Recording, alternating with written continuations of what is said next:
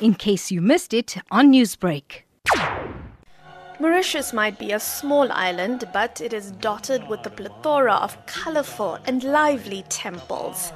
These are set to come alive along with thousands of others across the world at the peak of the Maha Shivaratri festival on Friday night.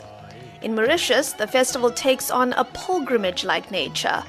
Pilgrims literally walk sometimes hundreds of kilometers from their communities to the sacred shrine at Grand Basin, or as it is known here, the Ganga Talao. Here they will pray and carry back water from the sacred lake to temples near their homes.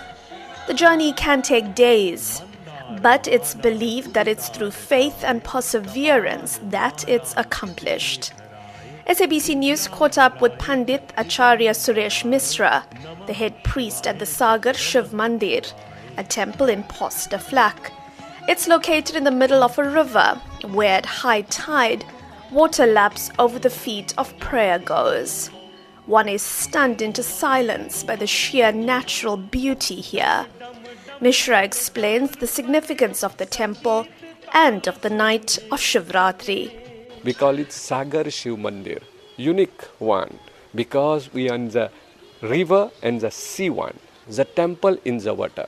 When we do prayers in the water, all kind of badness, all kind of illness is already gone. You get the energy, you get the positive, you get all the success that you want. Can you just explain to us the history of how this mandir would come to be here? I believe it was a journey made by 4 friends. The 4 friends come here for the relaxation. Men who build the temple, we call it Sevadas Ganawa, come here by the boat, come here to sit and think about the healthy word and the energies one. And he said one day he will do a temple for the family, can come here to sit here, he gains happiness.